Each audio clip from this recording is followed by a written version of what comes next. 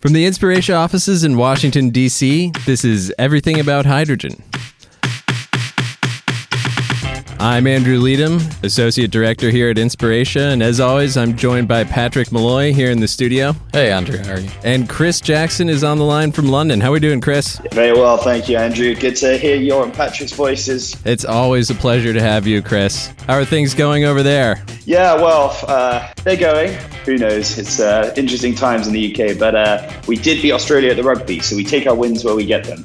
Maybe that's a sore spot to talk about rugby with an Irishman on the line, but I hear Ireland did pretty well against Japan, if I'm not mistaken. Is that correct? Recently? Yeah, sure. That was a few weeks ago, but yeah, sure. Well, we get our rugby news a little bit behind schedule in the United States. Where did you watch that game, Patrick, if I recall correctly? Is somewhere in Ohio? Yes, northern Ohio. Is a big Japan rugby fan? Japan Huge. loyalists over there? People in the streets celebrating. Oh, fantastic. if you guys finish moving finally, is this going to be our third on the trot episode of the moving travails of Andrew and Patrick? The real question is, have you moved? Yeah, where are you these days? That is a much longer conversation.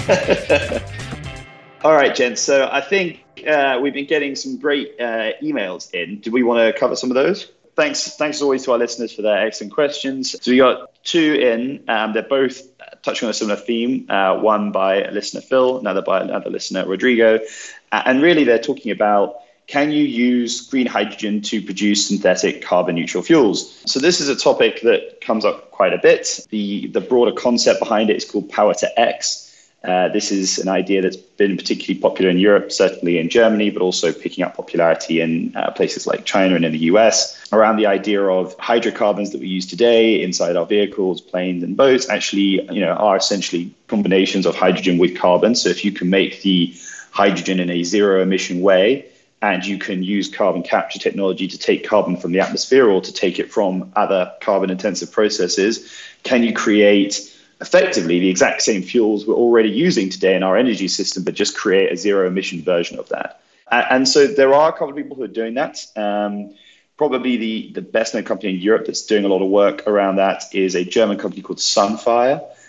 They've been building small pilot plants around Germany that do synthetic diesel and synthetic kerosene and things like that. So that's certainly quite an interesting space. The issue at the moment is cost. Green hydrogen costs are still relatively high in a lot of these markets, partly due to scale, partly due to the fact that in a lot of these areas, people haven't quite figured out the right regulatory environments for it and the right business models.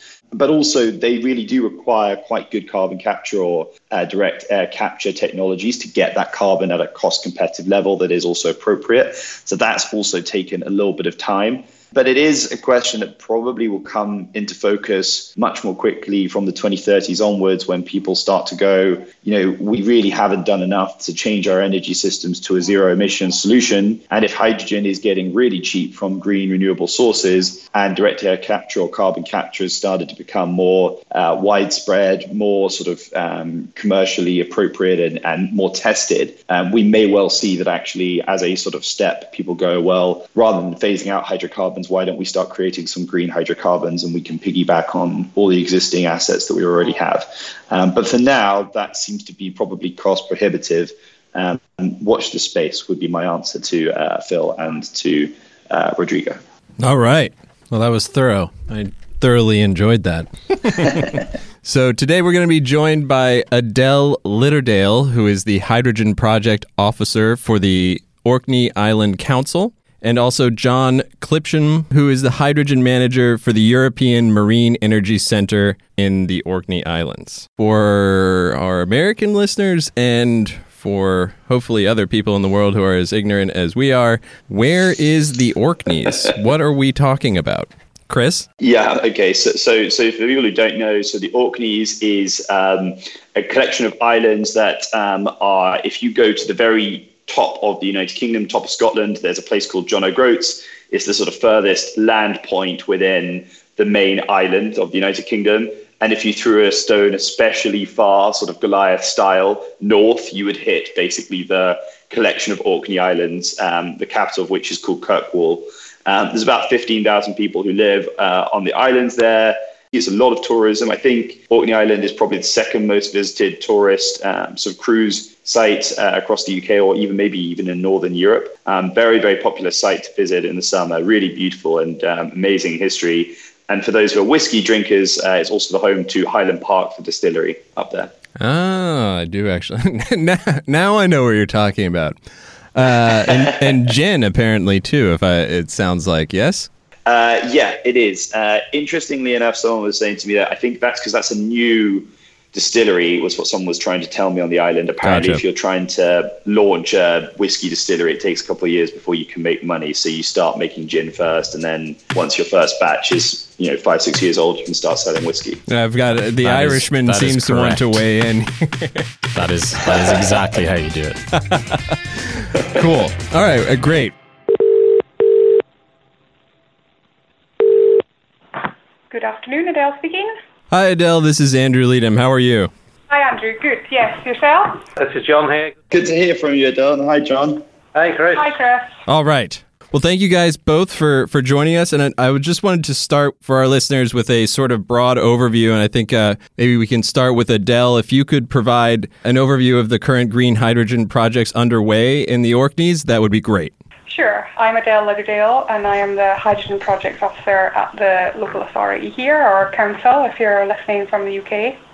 And we have a number of green hydrogen projects underway in Orkney at the moment, and we're in quite a lucky position that we can call all of our hydrogen projects here green, which is great. Basically, the initial project was what we call the Surf and Turf project. So if you pull up on Google as you're listening a map of the Orkney Islands, you'll see that it's made up of a lot of different inhabited islands, so it's not just one big landmass basically, which is both an opportunity and some of the struggles that we might have had with the projects as well, as you'll find out a little bit later on. So the initial project was one of our smaller islands on Edie with about 100 population. It happens to be the site of EMEC's tidal turbine test site, and the community of 100 people also own a 900 kilowatt wind turbine. We have an issue in Orkney whereby our turbines are often curtailed when the grid reaches its capacity, and that particular turbine in ED happened to be curtailed around 50 or 60% of the time. But EMEC were also looking at their kind of fixed grid connection as well, and realising that the demand for the site was going to be soon outweighed for the amount of electricity they were able to accept onto the grid. So that was kind of how the hydrogen concept was really born in Orkney. What can we do with this curtailed energy? What can we do to stop this pinching in the electricity grid? And the answer seemed to be that we would use electrolysis in that instance to generate hydrogen. So that was our first site of a 0.5 megawatt electrolyser there, some storage for the hydrogen, and really where the kind of initial concept for the transport of hydrogen around the island. So we have road infrastructure that's not suited to heavy vehicles, so we had to design specific trailers for carting the hydrogen around. We've also had to tackle transporting that hydrogen at sea, because ED is obviously an island, as I mentioned before, and that started to build up this kind of puzzle with hydrogen. So once we were able to get the hydrogen off the island and onto the mainland of Orkney, there is a 75 kilowatt fuel cell on our harbour infrastructure, which is owned by the Orkney Islands Council at the moment. And that reconverted the hydrogen back into electricity, where it was used to service some vessels, seagoing vessels or ferries, while they were kind of waiting dockside. So that was really the initial hydrogen project in Orkney, the kind of first concept, and very early on in the project, even as it was being designed, the scalability element became very apparent. So that's kind of where we've seen this roll off of additional projects, such as the Big Hit project, which added an extra site of electrolysis on another island, addressing that curtailment again, and that's a 1 megawatt electrolyser this time. So we have 2 generation sites of hydrogen now, and also we were adding additional end uses with the second project, the Big Hit project, which were transport. So we have 5 hydrogen vans for the fleet in the Orkney Islands Council, and also this element of heat as well. So a local primary school received some hydrogen catalytic boilers. So with these 2 projects, really we're encompassing sort of all the issues that we might expect to broach when we're looking at using hydrogen to address kind of future energy needs. So supply, demand, logistics, and then also your heat power and transport aspect of that. And I guess from these projects, the ball kept rolling. And we have the sort of marine projects now, which I'll maybe pass you along to John to discuss those. So EMEC are very much involved in the marine projects here in Orkney as well. So John, yes. Okay, so I'm John. I'm the hydrogen manager based at the European Marine Energy Centre. I have oversight of a large number of hydrogen projects that we're working on at the moment, many of which engage our colleagues at the council. Others don't, but may do it in future. And it's really been EMEC's role to take the journey onwards from the initial projects, focusing more on applications and problem solving, integrating hydrogen into the infrastructure here. So EMEC's background, we were set up 16 years ago as a wave and tidal test site, enabling developers of marine energy conversion devices to explore how they can best deploy their technologies. And over the years there have been many successes and failures.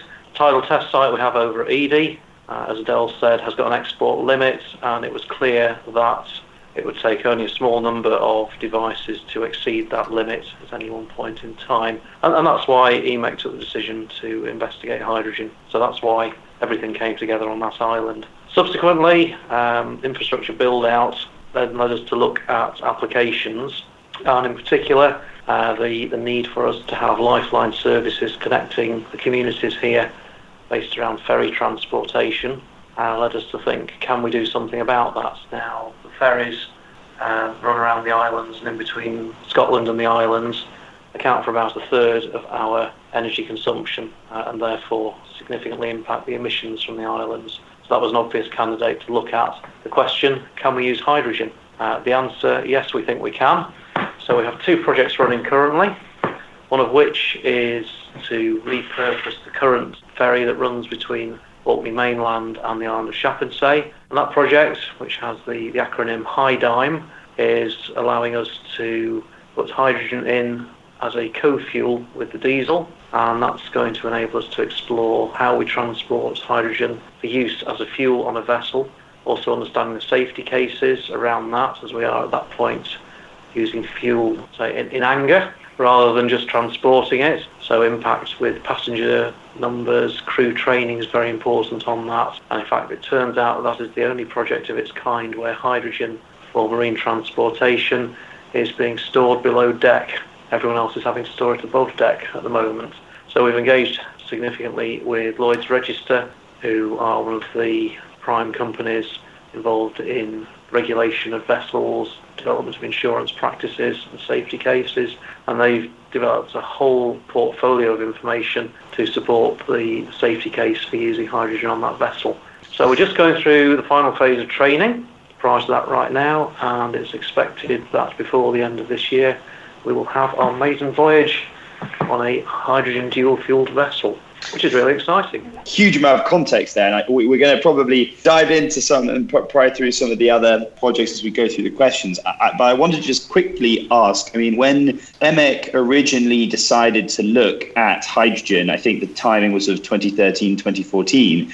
I mean, this is very, very nascent stage sort of for green hydrogen projects globally. I think, if I'm not mistaken, you might even have been ITM Power's first firm order at the time for an electrolysis unit. So the obvious question that kind of comes to mind is, why did you go down that route of hydrogen electrolysis instead of thinking about, I don't know, battery storage or thermal heat storage? And how did you even kind of learn about it, and how did that fit in? Because, it isn't necessarily intuitive why at the time, that early on, this had kind of come onto the radar. Okay, so we did have a decision to make, which was whether to go for battery or whether to look at hydrogen. And initially, we were thinking about how can we get the most out of our grid connection. And if you think about generation of tidal energy, it has a natural peak and trough twice during the day as the tides ebb and flow. Now, that will mean that at some points in the day you will be maxing out your connection or maxing out your generation. At other points in the day, you will have a very low, if not zero, generation of electricity. So there is a need to find something, if you're going to provide a balanced or some sort of a base load of electricity, to have something that will balance it. Now, a battery will do that, and it will do that very, very effectively. Depending on the size of battery you need, where space is at a premium, which it is on our production site, that may be an issue. However, if you are looking at other routes to market whereby you can generate some value, it was very obvious to EMEC at the time that there were other routes to market, and in particular using hydrogen as a value stream, using it as a fuel for transportation, relative to simply just regenerating electricity. There was an opportunity there potentially to decarbonise as well as displace the fossil fuel that's currently in use. So I think that was the sort of thinking that went through EMEC at the time. It predates my involvement in the project. Yeah, there was actually as well around that time, there was at least one feasibility study that one of our project partners, Community Energy Scotland, that was looking into battery storage on another island and another curtailed wind turbine as well. So even at that early stage, the costs involved, and like John said, the space premium as well, hydrogen was coming out as more cost-effective option at that time. The local power station here, so I'm sure lots of you will be aware that Orkney generates more than its local demand electricity-wise from renewable resources, but there are times, obviously when the wind's not blowing or the demand's a little bit higher, that we still have to export energy from the grid. So we have a power station in the local area run by Scottish and Southern Energy, and they had trialled a battery project on that power station also around that time where the decision was kind of being made as to which route to go down. But so that both the feasibility and the initial project were kind of not deemed to be suited to the local needs here in Orkney, which I guess ultimately led to the decision to use hydrogen. Yeah, and Adele, just to follow on that, how did hydrogen and green hydrogen fit into the energy and economic development strategy, and how is that playing out as we look at today? So when we were developing the strategy, really, we obviously looked at all methods of hydrogen production, and clearly in Orkney we already had 2 sites of electrolysis on Orkney at present. We don't really have a massive industrial use, so there's no steel production or any production of that kind, so we don't have steam methane reformation here that we need to green up, so it didn't seem logical in the decarbonising kind of world that we're living in now to kind of add that kind of production of hydrogen and then have to take away the carbon again when we were already going down that electrolysis route. And there's a few more studies coming out now, notably the Royal Society's one of last year that's kind of looking at the costings of different methods of hydrogen production, and we still feel confident that electrolysis is the route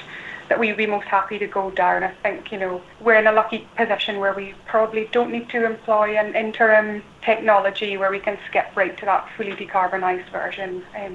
I think that's kind of where we were going with looking at what type of hydrogen production. I think also the technology we've gone for maps on well to renewable energy, where you do have intermittency, you do have quite a spiky profile of electricity generation. So having technology that will respond well to that electricity profile is really important to us, and that's one of the reasons that the initial deployments have gone for PEM electrolysis rather than any other sort. And indeed, have we tried to run some sort of steam or methane reformation process electrically.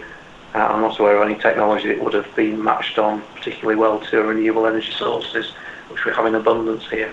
Obviously, in some senses, there's a certain amount of unique aspects for the Orkneys that kind of do make it a case study that is fascinating, but maybe doesn't map on so well to everyday experiences in other parts of the world. But I guess what we do want to drive at is that because Orkneys has been involved with green hydrogen projects for a lot longer than most other parts of the world, and really is seen by a lot of people in the community as a really interesting and pioneering example of how a hydrogen energy system could start to look like, maybe you could both talk about some of the sort of lessons that have been learned during the initial projects, sort of what things kind of went well, what, you've been pleasantly surprised about since these green hydrogen projects went in, what didn't go so well, or dare I say, what went horribly, maybe, or not so well, and kind of what are the sort of main takeaways you kind of advise people who are thinking about, or, local governments that are thinking about these type of technologies to consider if they want to explore a green hydrogen type solution?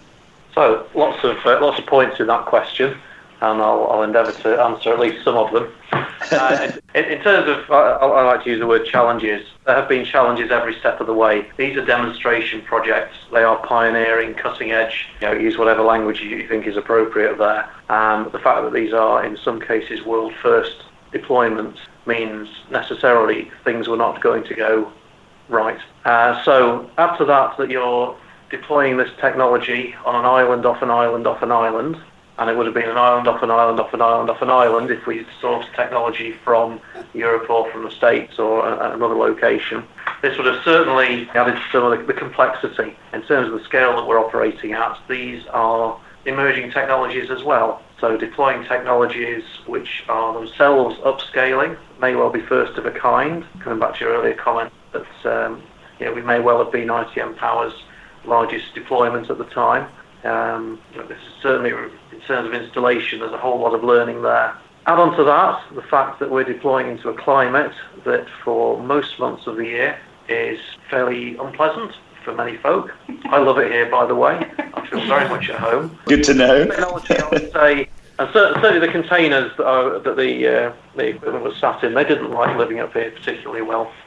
So understanding how to marinize the equipment, how to protect it from the elements, how to ensure that it's fit for survival in a saline, damp, cold, windy environment. I'm not doing a good job of selling Albany here, am I? It's beautiful, damp. Beautiful, yeah, okay.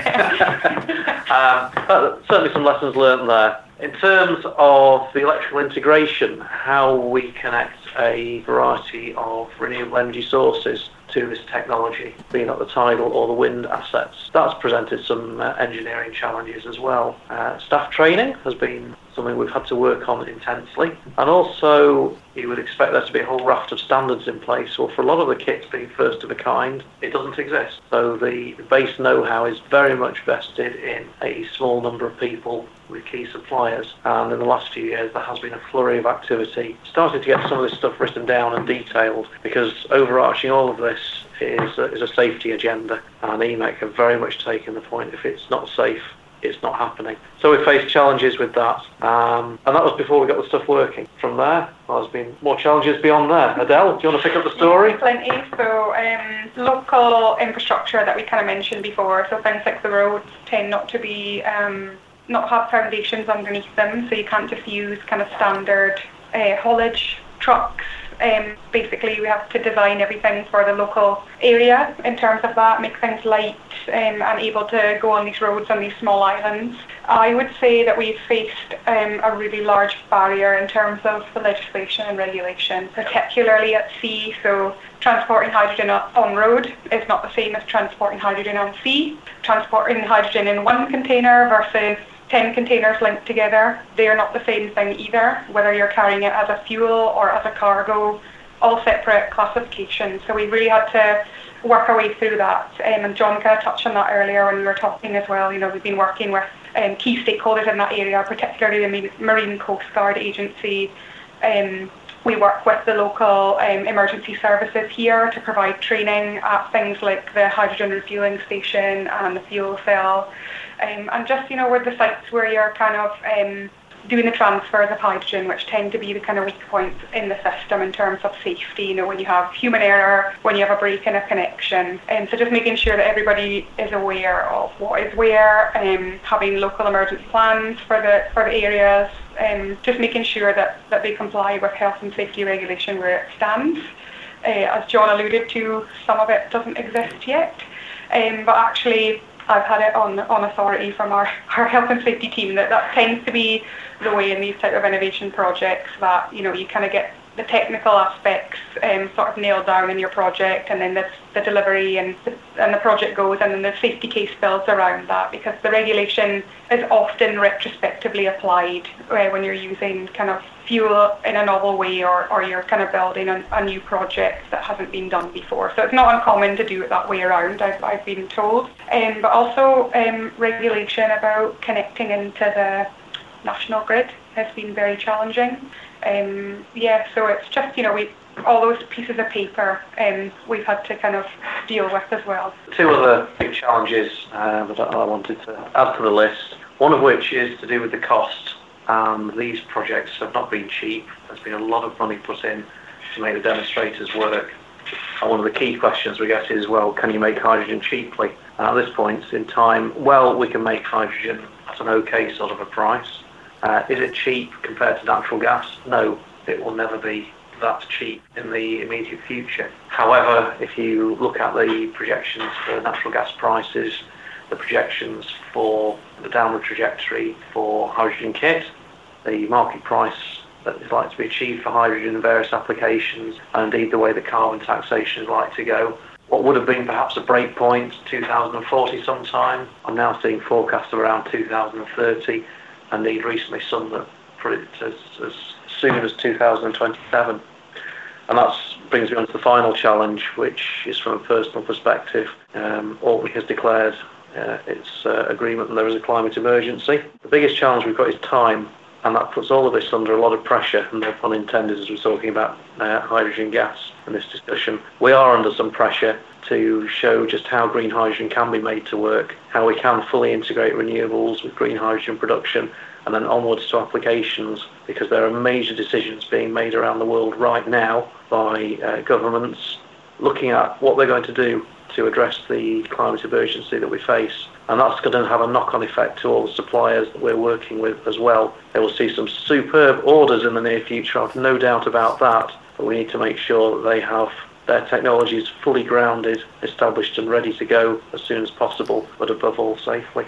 Given that you guys are kind of laying a path for a whole host of potential like smaller islands and like some rural communities probably could use this as a model for their kind of engagement with renewable energy and zero carbon solutions. I'm just wondering, what are your next areas of focus? Having done all that you've done, what's the next step? So one of the pieces of work that we've done at EMEC is to have a look at the whole energy system here and try and work out how best we can harness the electrons that we've got whizzing around our system here. We still have substantial constraints coming off the wind turbines. So it's really important that those turbines were, in many cases, community investments, for them to recoup their investment and gain the value from that investment. We need to be doing something to help them. That requires us then not just to start making hydrogen, but also to develop the applications.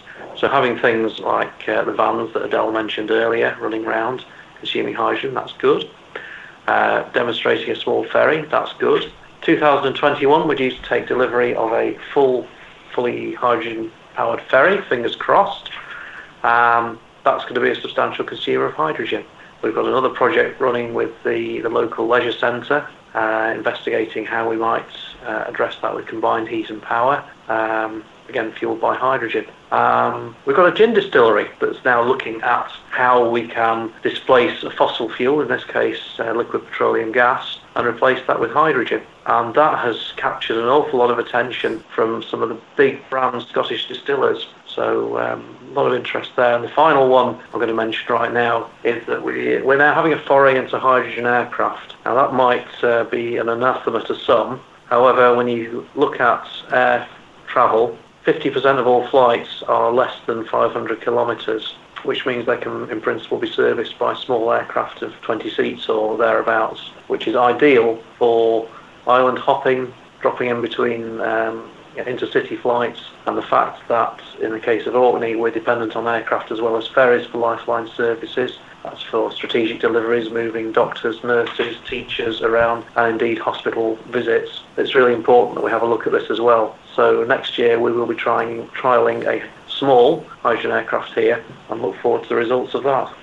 Yeah, and I think just to add on to that, I think the kind of themes that we're seeing out for all the areas, so there are other areas in Scotland and the UK looking at hydrogen as well, they really focus in on what their own needs are. So in cities they have, air quality targets that they need to hit. So hydrogen, in terms of pollutants, particulates and other emissions, is a great option for them. Everybody under that decarbonisation umbrella, but like John just mentioned, some of our aircraft are going to be, they're reliant on a fuel that's becoming discontinued. So, we're already addressing that where, we're not going to have the fuel that we require for that aircraft. And then also addressing this kind of constraint that we felt really being an outlier in a kind of centralised kind of energy distribution model. So that's really where the projects are going now, is how we can address our energy system really to our own needs. Like John mentioned, the ferries are basically what our buses would be in anywhere else in the UK. So it's like not being afraid to kind of look at what areas your area needs to tackle and how best to apply the technologies to those areas. And, there are other rural areas, like you mentioned, but there's also areas in cities, that are not so well connected either, and these could be solutions really to those same issues that will be experienced, that are experienced, in other communities. There's something of an interesting, it's funny sort of how the world works insofar as I think, John, you were saying that the fuel cell project that's being looked at in the Orkneys is going to be for a leisure centre. That's correct, right? Yeah. And that would be 100% hydrogen as the fuel source. Is that correct? Yeah, correct. So what is quite an interesting twist that people don't realise is that the first ever fuel cell project in the UK was installed in 2000 in Woking at a leisure centre, a sports leisure centre run by the local council. And it got US Department of Energy grant funding because it was the first of its kind ever installed. So it's interesting, the first ever fuel cell in the UK was a leisure centre, and the first hydrogen fuel cell major rollout in the UK will also be at a leisure centre. So it's an interesting theme, apparently. Well, what can we say? Swimming pools must be expensive. Okay, guys. Well, I think we did have another question about pricing, but I think actually we've covered it, and you guys have touched on it very nicely as we've gone through. So I would ask that, Patrick, Chris, do you have any follow-up questions, or have we covered everything you guys wanted to touch on? And then John and Adele, if you have anything you wanted to add, we often turn it over to the guests if they have some sort of closing remarks or something that you guys feel like we missed and that we should touch on. Otherwise, I just really wanted to thank you guys for coming on. It's been an absolute pleasure. It's been great from this end as well. Brilliant. I'm going to have to try one last question just because you can't resist as we've got you here, and my colleagues are giving me a lot of abuse on WhatsApp saying I'm asking terrible questions, so I should stop. But I couldn't resist. Is there thoughts going forward, given that, Orkney has become this hydrogen hub, that potentially it could also be an export and a big part of the economic development story for Orkneys in the future, that if you have such an abundance of renewable resource and we're moving towards a more hydrogen-based energy system in Scotland and maybe in the rest of the UK, that could be sort of part of the next chapter of economic development in Orkneys as a hydrogen export hub? I think watch this space is all I would say to that, with my tongue firmly in my cheek and a smile on my face. All right, very good. Yes, my background, I come from the chemical sector, and I'm used to an environment where there are multi-million projects and huge transactions. So working at this scale, it's kind of a laboratory scale for me. So, you can actually piece those two pieces together and see where my thought processes might take me. If it's okay with you, I have one further comment I want to make. Please do. That, come home to me. I like to use an expression called electron stewardship. And whilst we have got excess renewables up here and generating more electricity than we can export, making good use of those electrons is important to us, because you've gone to the trouble of making them in the first place. So converting them to hydrogen, you lose some of those electrons in the process. So if we can use the electrons directly, that's great. And if we can't, then it's okay, in my view, to make other things. And hydrogen is one solution. Ammonia might be another direction we head down. And in fact, further chemical transformations where we add value or solve other problems and displace other carbon sources in the lives that we lead. I think that's also an important part of the journey. Adele, do you want to add to that? Yeah, I know. We have to come up with these taglines to keep ourselves current. I've got one as well, John. Yeah. Like business as usual just promotes business as usual. So we're often asked, when we're doing these projects, how it stacks up economically with the status quo as we see it now. And I think we're in a lucky position where with transport, we've been able to bring the cost of hydrogen down to match kind of roughly what we would be expecting to pay now. But we don't just want to promote, business as usual. The landscape is very dynamic in terms of fuels, in terms of energy. But, we've seen directly where we live in Orkney, the social repercussions of having energy policy placed on you from a central location. We've got the highest rate of fuel poverty in the UK. despite generating in excess of our local demand locally by renewables, we pay one of the highest rates per kilowatt hour for electricity in the UK. We also don't have access to the market, so we don't have gas, we don't have that 3 pence a kilowatt option in terms of heating our home either. So, it's just to say that, while we're generating all this renewables, it's very much not for our own benefit, given that we are still in a kind of backwards position in terms of the benefits.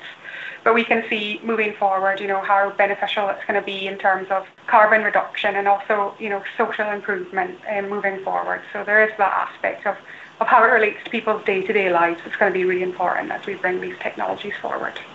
Wonderful. Well, thank you guys both for the final comments and for making the time to speak with us today. I think, I believe Patrick and Chris would be in agreement here. I think a site visit to the Orkneys for the podcast would be a great idea. What do you think? Definitely. I'm game. I'm totally game. Well, you'd be most welcome if you can make it here. I look forward to making it. Wonderful. Well, I've already been spoiled with Adele's hospitality before, but maybe next time I'll be able to use the hydrogen ferry as well. Tired it all off. That sounds like a plan.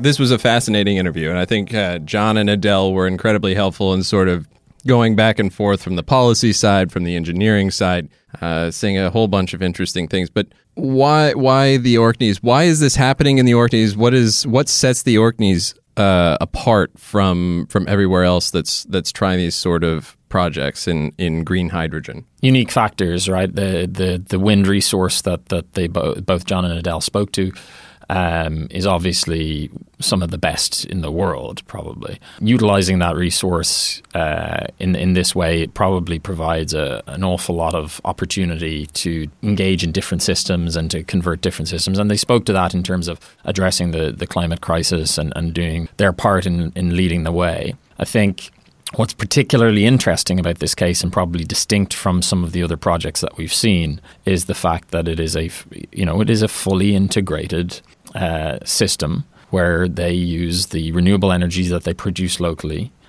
to produce hydrogen locally, to use in the vehicles and the ferries and the heating systems. So you have, in effect, something along the lines of a microgrid, except a microgrid that now reaches into areas that are typically referred to as kind of hard to abate or challenging, or they're not dealing with industrial stuff, but they are dealing with very, very specific problems that you see a lot in islands.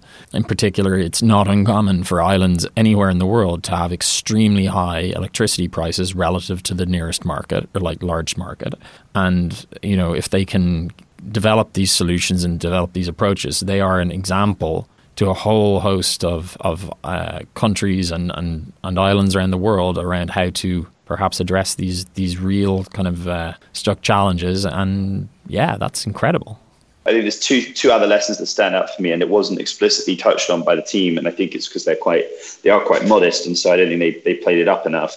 The reason why the Orkneys has worked as a pilot is because it had one anchor institution that was willing to make an investment in something new, take a bit of a risk, and willing to try and develop and build out a technical solution, which is EMEC. And John and the team there have done really well in pioneering that and kind of taking that little bit of a leap of faith to get it going. So that's the sort of first bit. You do really need to have a local organization, whether it's a private sector or public sector, that's willing to take that first leap with new technologies and willing to kind of think about the bigger picture and the longer term transition. And the second piece is a very supportive local government, which has also worked a lot with the local community to get people on board. Adele spoke about the fact that the original feasibility work, or a lot of that, was done through Community Energy Scotland, which was a public sector funding group and sort of team of individuals that work with local communities to try and find ways to deal with some of the energy poverty issues that Adele talked about and some of the considerations Patrick was talking to. So those two pieces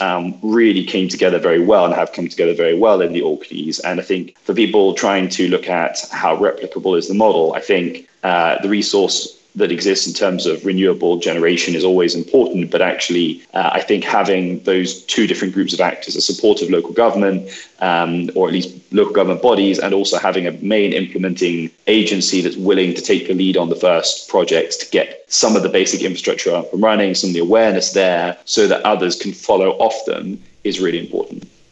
Well said. Beyond that, John said something really interesting. He used a tagline that I think we should adopt here at Everything About Hydrogen. He used the phrase electron stewardship. What did you think of that one, Chris? I think it makes a huge amount of sense. I mean, it is a constant discussion that comes up again and again and again around why are we using precious, renewable green electrons to create hydrogen instead of just using it directly in a battery?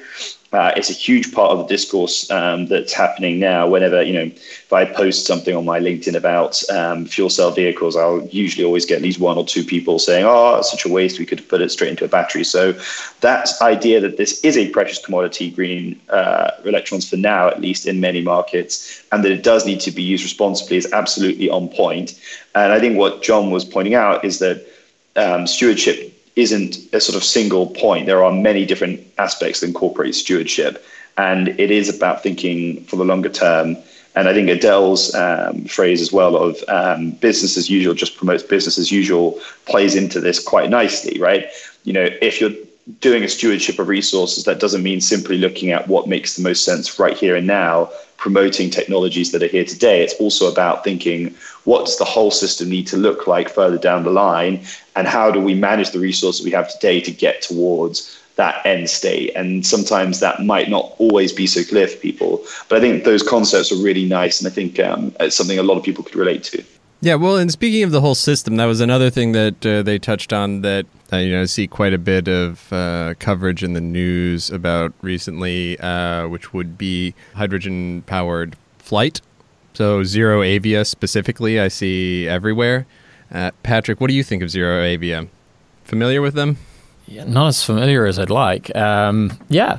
Because I know the founder is the same guy, I believe, Val Miftakov, founded eMotorworks, the V2G charging company as well. So he's moved on to hydrogen. Should we take that as an indication that Val has decided this is the end of battery electric and that hydrogen's the way to go? Just a question. Is this an apocalyptic? I hope that is this apocalyptic for my job prospects? I hope this is tongue in cheek, right? No, look. And this speaks stewardship again in a slightly different way, right? We have huge challenges in certain applications towards effectively utilizing kind of zero carbon technologies as they stand today. Consequently, we have to take a dynamic and flexible approach and look for best options. I believe that there is a pretty strong role for battery electric vehicles, particularly in a certain cohort of use cases. I think, battery technology might well evolve. They might, evolve energy density. That's all in the future, and we can only hope. I think Adele mentioned concerns around lithium supply. I'd be more personally concerned about cobalt supply and trying to get rid of cobalt out of batteries, but that's a conversation for probably a different podcast. Sure. But those are real resource and extractive constraints that we should have our eyes open about, right? That shouldn't undermine the fact that there is a huge role for battery electric vehicles in delivering a zero carbon world. For hydrogen, there's different use cases and different applications, and this is why I hark back to our earlier episodes when I talked about use cases and I talked about sensitivities and flexibility. And when we get into things like steel manufacturing, which we've released a piece on that everybody should look at, but also some is an industry that is sensitive to the fact that it needs a feedstock, a molecular energy base.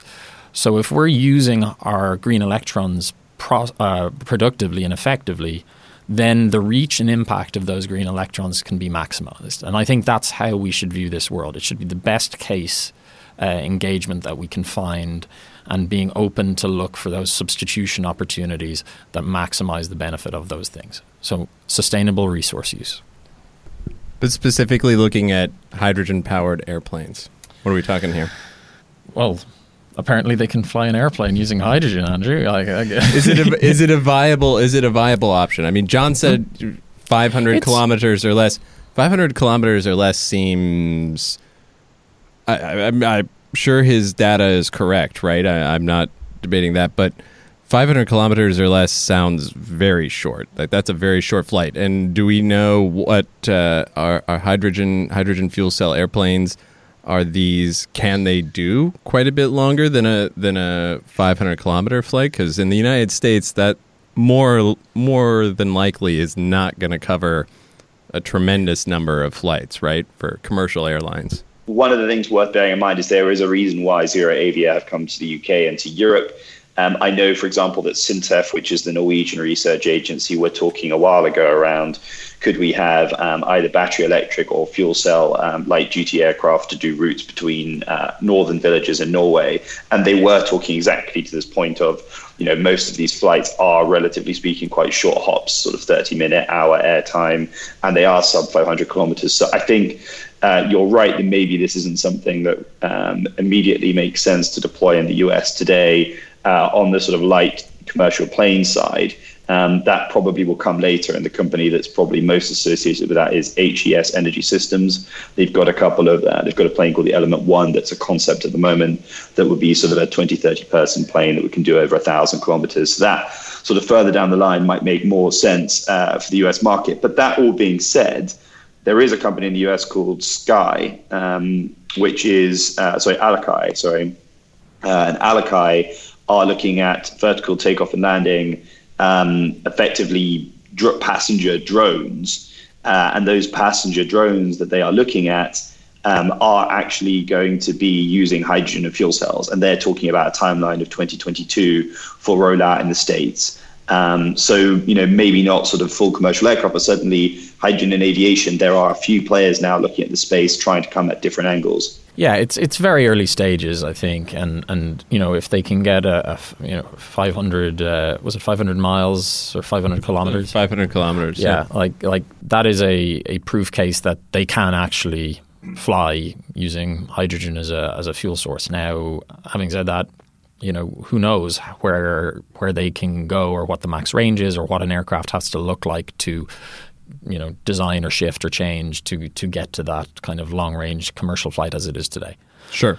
No, my understanding is that they, especially from the battery electric side, and I don't know if this holds true from the hydrogen fuel cell side, that there's a use case to be made for takeoff and landing being run by more traditional gas powered turbine engines.